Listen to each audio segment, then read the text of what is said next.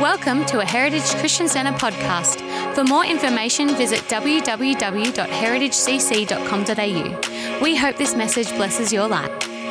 Good morning, church. So good to be with you this morning. Let's agree with that song and let's pray together right now. Heavenly Father, we come to you in Jesus' name. We believe for signs and wonders and miracles and healings. Lord, that your power would be manifest. For those who are grieving at this time, let comfort come upon them and let there come hope to our hearts. Let there come a courage to our spirits to face every obstacle, to trust in you. For we do believe in a God of signs and wonders. We do believe in miracles. We do believe that you're moving in the earth even now, and we look to see your power and your glory break forth in our nation and in this world in Jesus' mighty name. Amen. Well, good morning to you all. And if you're going to watch after the morning, hello to everyone else. It's great to have you here again for our church service. We love God, love the purposes of God. I want to get the word of God out to not just our church family, but to people throughout the world that they might know of the goodness and the mercy and the grace of God. So I want to come and continue with the series I started last week. And it's about change. It's about the pain and the growth and the change that comes in life. And we all need to be aware of that. So last week we looked at what change would we like in ourselves. And this week I want to look at why. Why would you like to change? See, knowing the why is really important to our life because our motive is the core value from within. That motive moves every part of us. It means at the end of the day, when we get what we want, our heart isn't changed or damaged by attaining. You know, some people get what they want and their whole personality changes. They live from a place of victim to victor, and then they want to abuse people. We want to keep a sweet spirit, and that only comes when we have a right motive. So I want to give you a simple example. And please, this is not in any way attacking men or women. It's just a reality of life. And you know, you just picture this for a moment. A young man, he likes a young lady, so he takes her out for dinner and he pays for her. Now, that can be good or bad. There can be different motives for that. You know, if his motive is pure, there are no conditions, but he's trying to win her heart. If his motive is selfish, and sadly, many younger males and some older ones somehow think, at least subconsciously anyway, that now they have some kind of right to expect the woman to respond favourably toward them. If his motive is pure, the action has no strings attached, but it's just an expression of friendship or love toward her. He may have a hope, but he does not place any condition or control upon her. And so the action can be an honest and generous action, or it can be manipulative and controlling, and it all depends on our motive. So again, I ask the question, why would I like to change? What is the motive behind my desire to change? You know, sometimes we want to change to prove ourselves to God so that he will bless us, save us, or whatever. Sometimes we do it to prove ourselves to other people so people like us, or even to hide who we really are. Sometimes it's to prove ourselves to ourselves so we feel good about ourselves. Here's the problem with those reasons. They put me at the center of my change project. They put me at the center of change. It's about me feeling good to God. It's about me feeling good about myself. It's about me looking good to others. You know, we sing a song in church, Jesus at the center of it all. Well, if that's true for our faith, if it's me at the center of it all, there's a problem with my motive. I'm not saying it's a bad goal to change, but just a bad motive. And, you know, if the motive's wrong, then the action, whether good or bad, is still sin. So let's consider this problem.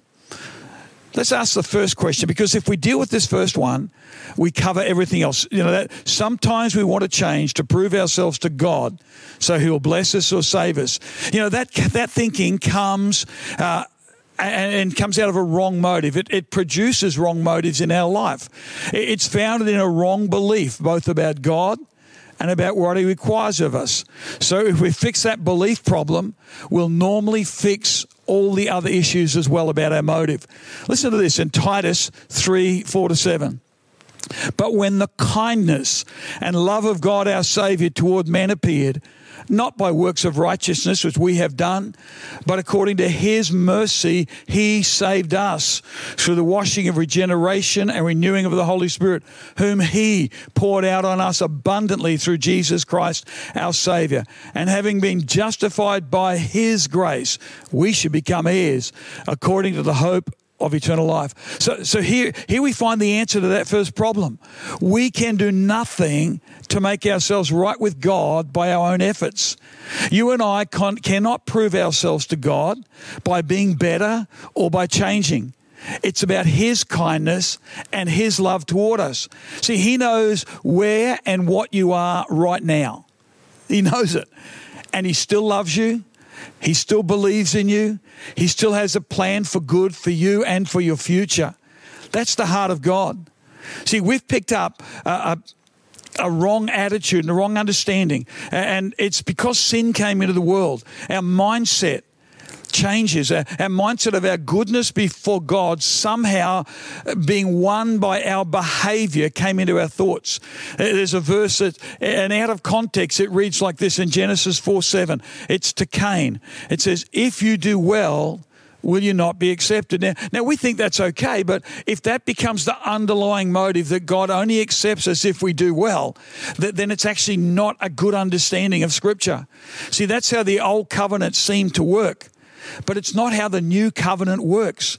The good news is God proves us or justifies us through Jesus. So we don't need to prove ourselves to God or anyone else, not even to ourselves. God gives us a new identity, and out of that new identity, our motive changes. The basis for our change comes from this heartbeat that responds to God. Listen to Galatians 4, verses 3 to 5. Even so we, when we were children, we were in bondage under the elements of the world. But when the fullness of time had come, God sent forth his Son, born of a woman under the law, to redeem those who are under the law, that we might receive the adoption as sons. That adoption, Paul's writing to the Romans, is about being joined to God's family to the point where God will not cut us off. We can leave, but God will never cut us off. So our place with God is not at God's side, it's our side to respond to his love.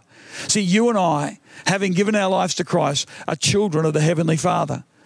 The Bible tells us we're the bride of God the Son. We're the home of the Holy Spirit.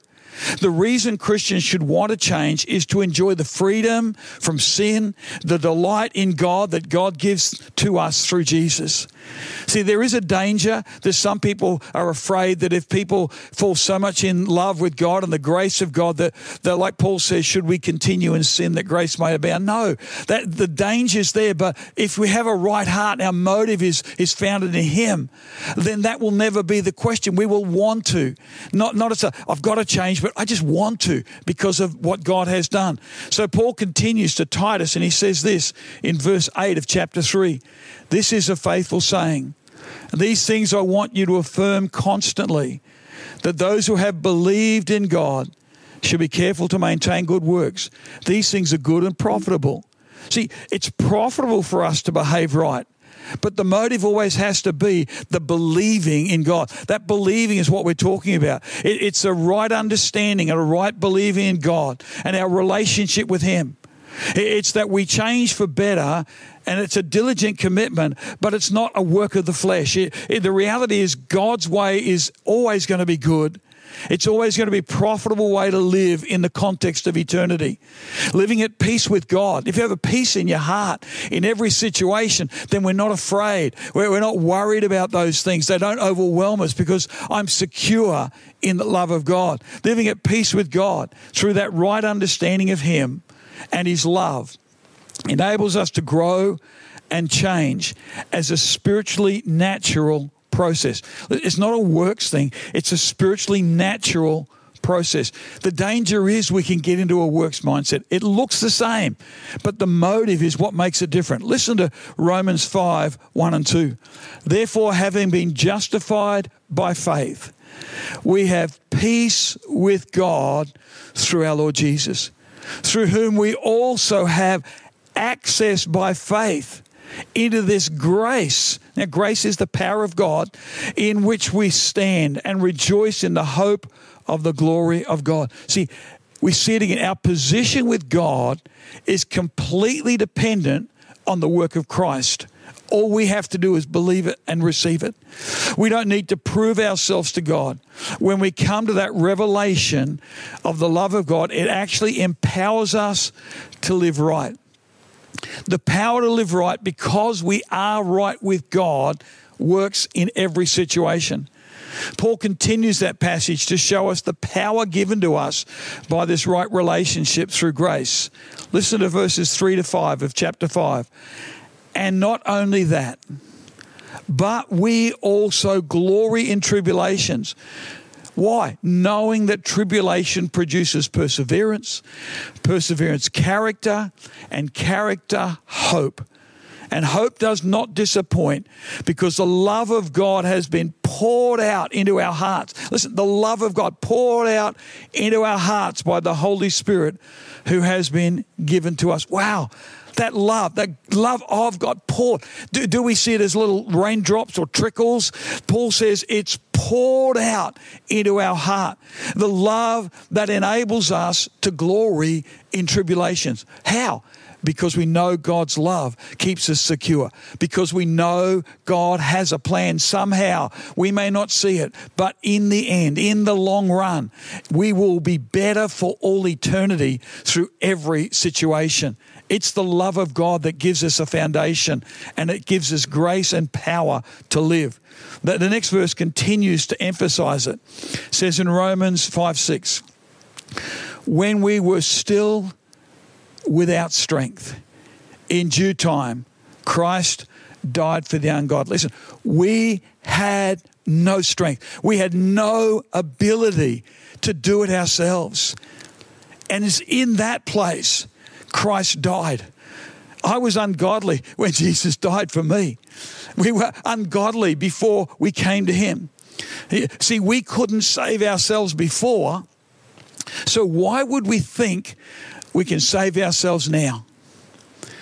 While it's our tendency to think we can do it ourselves, it's deceitful, it's a proud way to live. And Christians easily fall into that trap. And it's actually a trap of the enemy. Listen to this, that Christians were falling into it even when Paul was writing. Galatians 3, verses 2 and 3.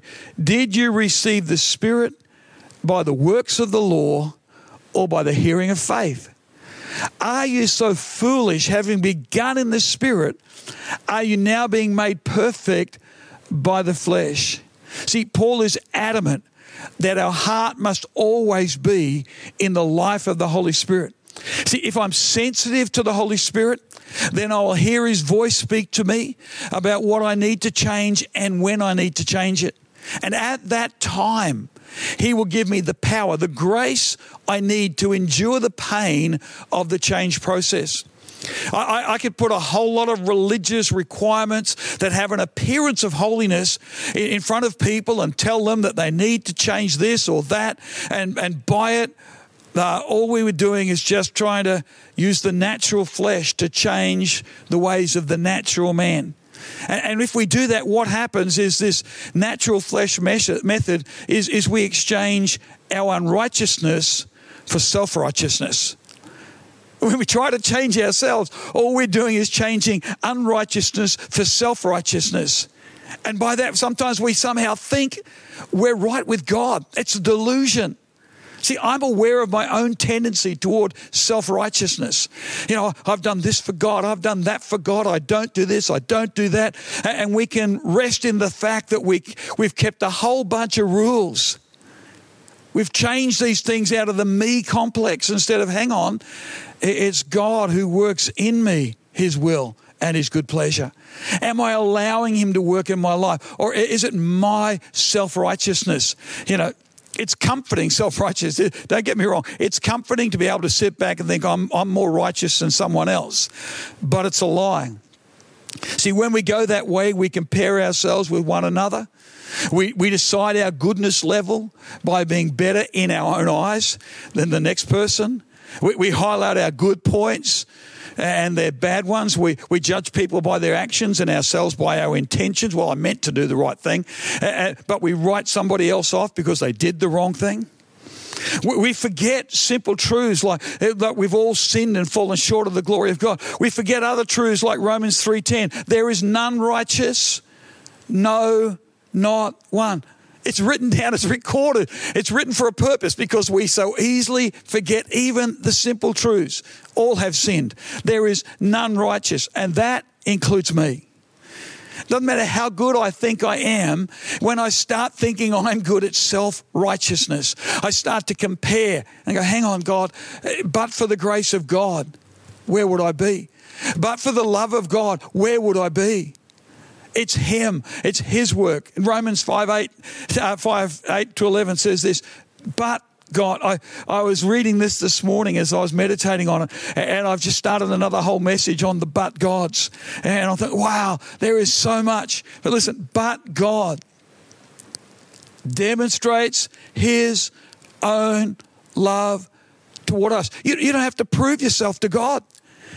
You don't have to. God demonstrates His own love toward us. And listen to the condition. In that while we were still sinners, Christ died for us.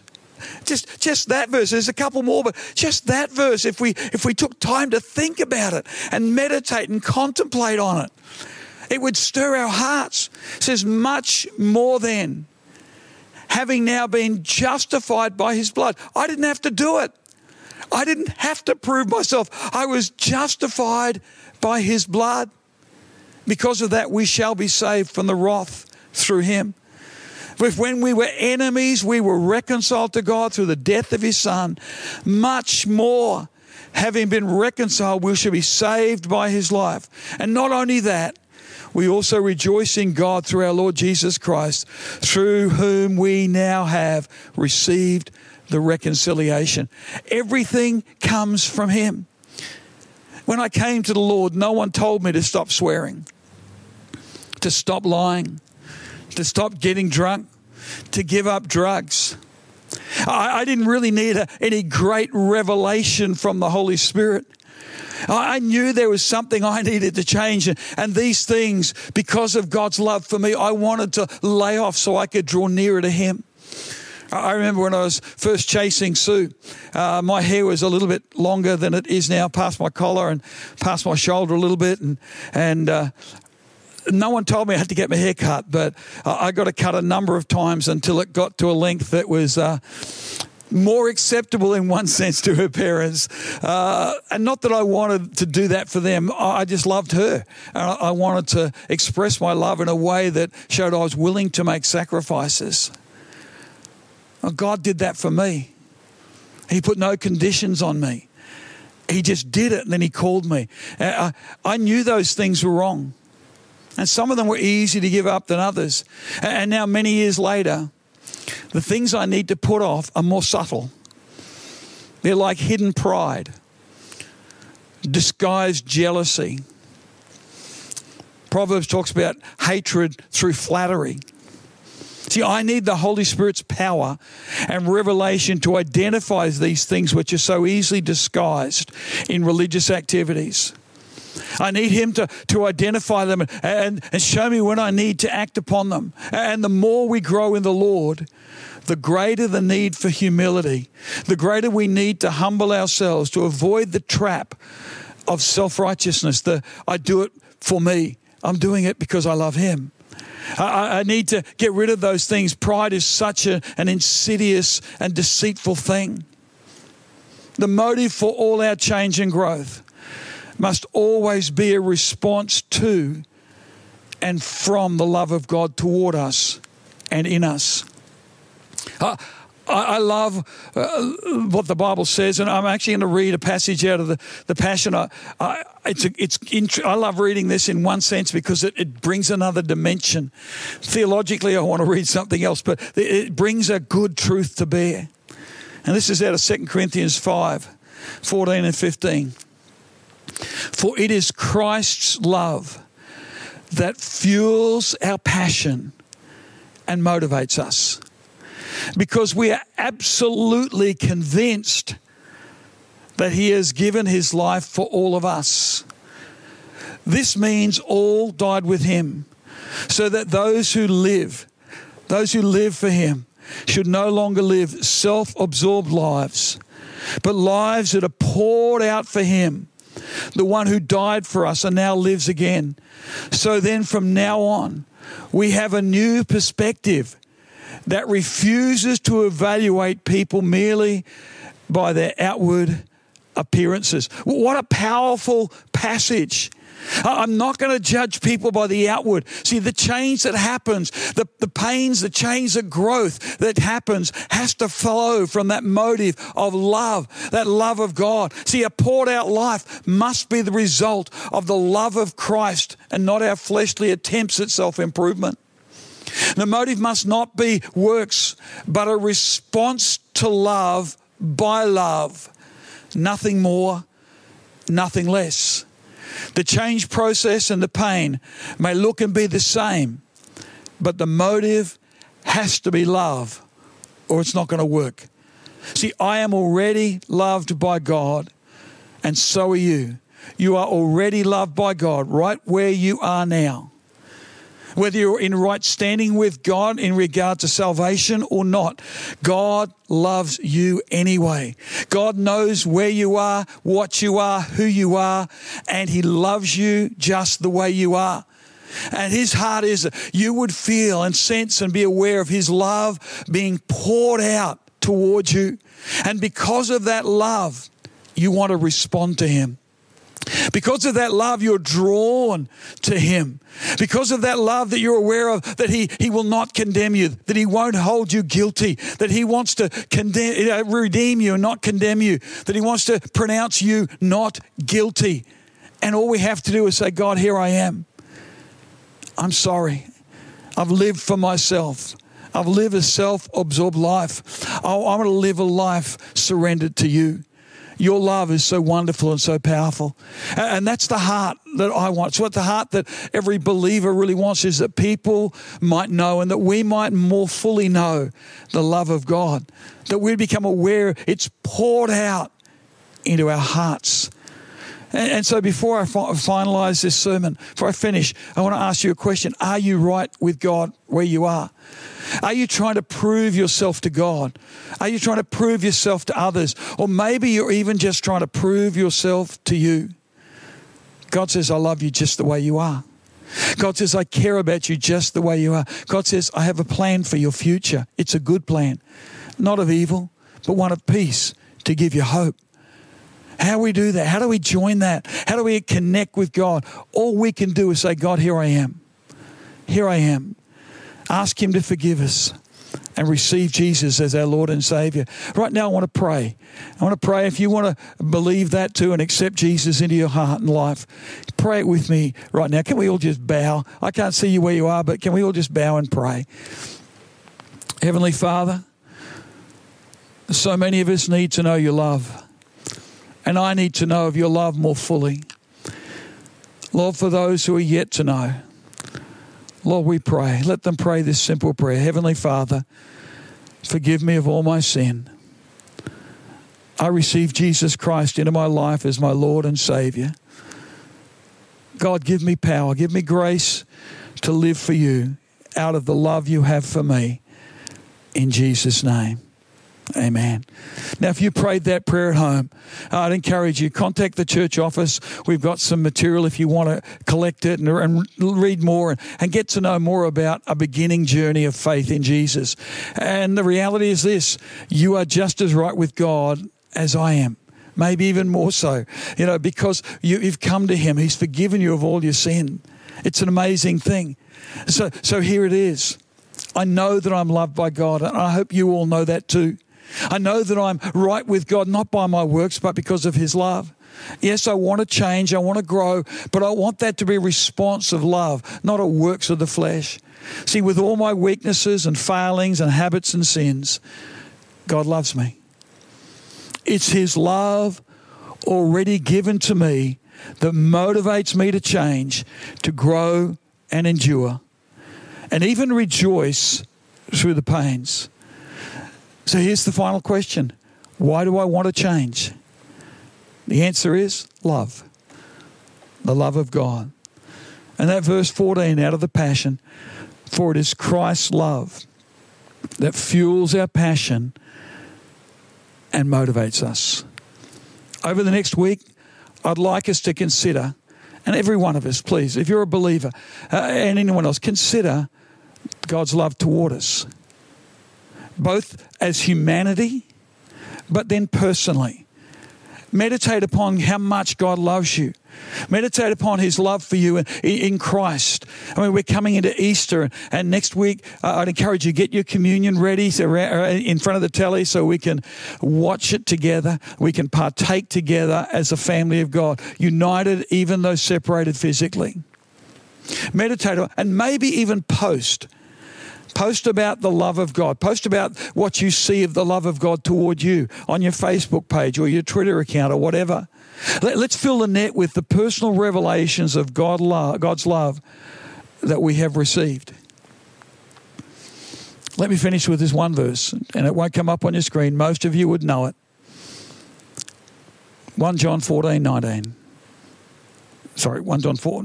We love him because he first loved us. We love him because he first loved us. That's powerful. That's the motive. The change of our life, the reason we change is love. God bless you all, and we'll see you next week for Easter and communion. God bless.